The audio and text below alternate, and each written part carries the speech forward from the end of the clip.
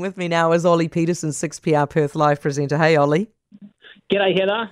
Okay, so the former department chief reckons that the robodebt Royal Commission findings prove that public service has lost its way, but how has he reached this conclusion? Well, it's Jane Holden, who's worked in the public service for some time as well, reckons that basically people that work in the public service are a little too scared, or they're living in fear, they don't understand the Act. I mean, that's just balderdash. Ultimately, they're to work on behalf of the government, for the government. When you look at it this way, Heather, and forget about political sides for a moment, the government of Australia and New Zealand, for that matter, are the biggest businesses in the country, and they should be held to that account. I mean, they obviously go through the business of Parliament, there's checks and balances, but if you're working for the public sector in Australia, you're working for Australia's largest organisation, you have to know your responsibilities. Ministers come and go, but you have to pass on that information. And the fact that nobody in the public service, and sure, no ministers either in the Morrison government checked out the legalities of robodebt, is just an utter disgrace. So the Royal Commission findings are one thing. People will be served. The Corruption Commission that's been established here will investigate.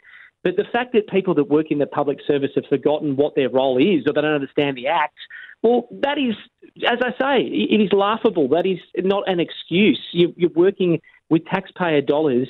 It's obviously affected people's lives with the robodebt scheme that has been abandoned, which actually cost people their lives. This is some really serious stuff, and if there are people in the public service who are losing their way, then they should be sending big alarm bells around the country today. Yeah, what are they going to do about it, though? Well, that's the billion-dollar question, because there are so many public servants. There are so many people as well who obviously are not properly trained. Now you have to go through and retrain them. Who's going to retrain them? How much is that going to cost? How's that ever going to work? It's a great question you ask. Yeah. Hey, how are you guys getting through so much plastic? Isn't that odd, right? We are, apart from Singapore, the biggest plastic wasters in the world. And I find that bizarre because where I live in Perth, we got rid of a lot of single-use plastics, and I'm on the Keep Cup bandwagon. I don't have plastic straws anymore. I don't even, go to the grocery store, Heather. I take my reusable bags these days, even for the fruit and veg. But we've got a problem here in this country where we can't actually recycle all the plastics that we are using, and we're shipping them offshore and paying other countries to take it away. But how's this as a stat? They reckon the food wastage we have in this country, if you threw out a hamburger that just had a bit of tomato, a bit of lettuce, a bit of cheese, a patty, and the 2 slices of bread or the burger bun, that's the equivalent of turning on the tap and leaving it on for 90 minutes. Like, that just blew my mind, the fact that we're wasting so much food and causing so much damage. So between the food wastage and the plastics, we Aussies have got a lot to do, but we're pretty good at cricket, but let's not talk about the Ashes or the Wallabies on the weekends. Now, hey, have you seen these tearless onions? Yeah, it's cool, isn't it? Yeah, have you seen them though? Yeah, I have seen them. I don't know if they work. I haven't tried one yet, but I'd like to. Yeah. Okay, what do they look like? A standard onion? Yeah, normal onion. They just look exactly like your normal brown onion. But they've been able to, use some different crossbreeding of existing onion varieties. So I don't know what you do. In my house, I put on some goggles when I go to cut an onion so I don't cry. Oh yeah, I don't. Do you know what I do? Is I just cut it and just run around like a weirdo for a while.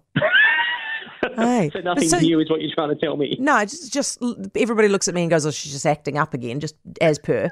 But are you telling me that Woolworths has got their hands on these things, and if you cut them, you do not end up in that situation? Correct. It's called the Happy Chop, the unique onion. It's here in Australia. It's been in the US, it's been in the UK. Now it's on shopping shelves at Woolies in Australia. I'm sure you'll get them soon. And they're called the tearless brown onions, the Happy Chop. It's a limited time only. And they're running off the supermarket shelves because this has been one of the world's greatest problems: how to stop crying when you cut an onion. I know. How do you honestly put the little glasses on, Ollie? Yeah. I got the goggles. Got the Speedo goggles that just sit there, and I put them on. You guys are weird, eh? Ollie, thank you for that. Appreciate it. I'm looking forward to those onions. Ollie Peterson, 6PR Perth Live presenter. I've never understood that, eh? Like, I don't know. Do you open the window and then it kind of makes it better? I don't know. It's just one of life's weird conundrums that some of us have. Like, that was the one good thing about wearing contact lenses when I used to have the eyes that were buggered, was that you didn't get the crying because you just didn't have an eye. For more from Heather Duplessis Allen Drive, listen live to News Talk ZB from 4 p.m. weekdays or follow the podcast on iHeartRadio.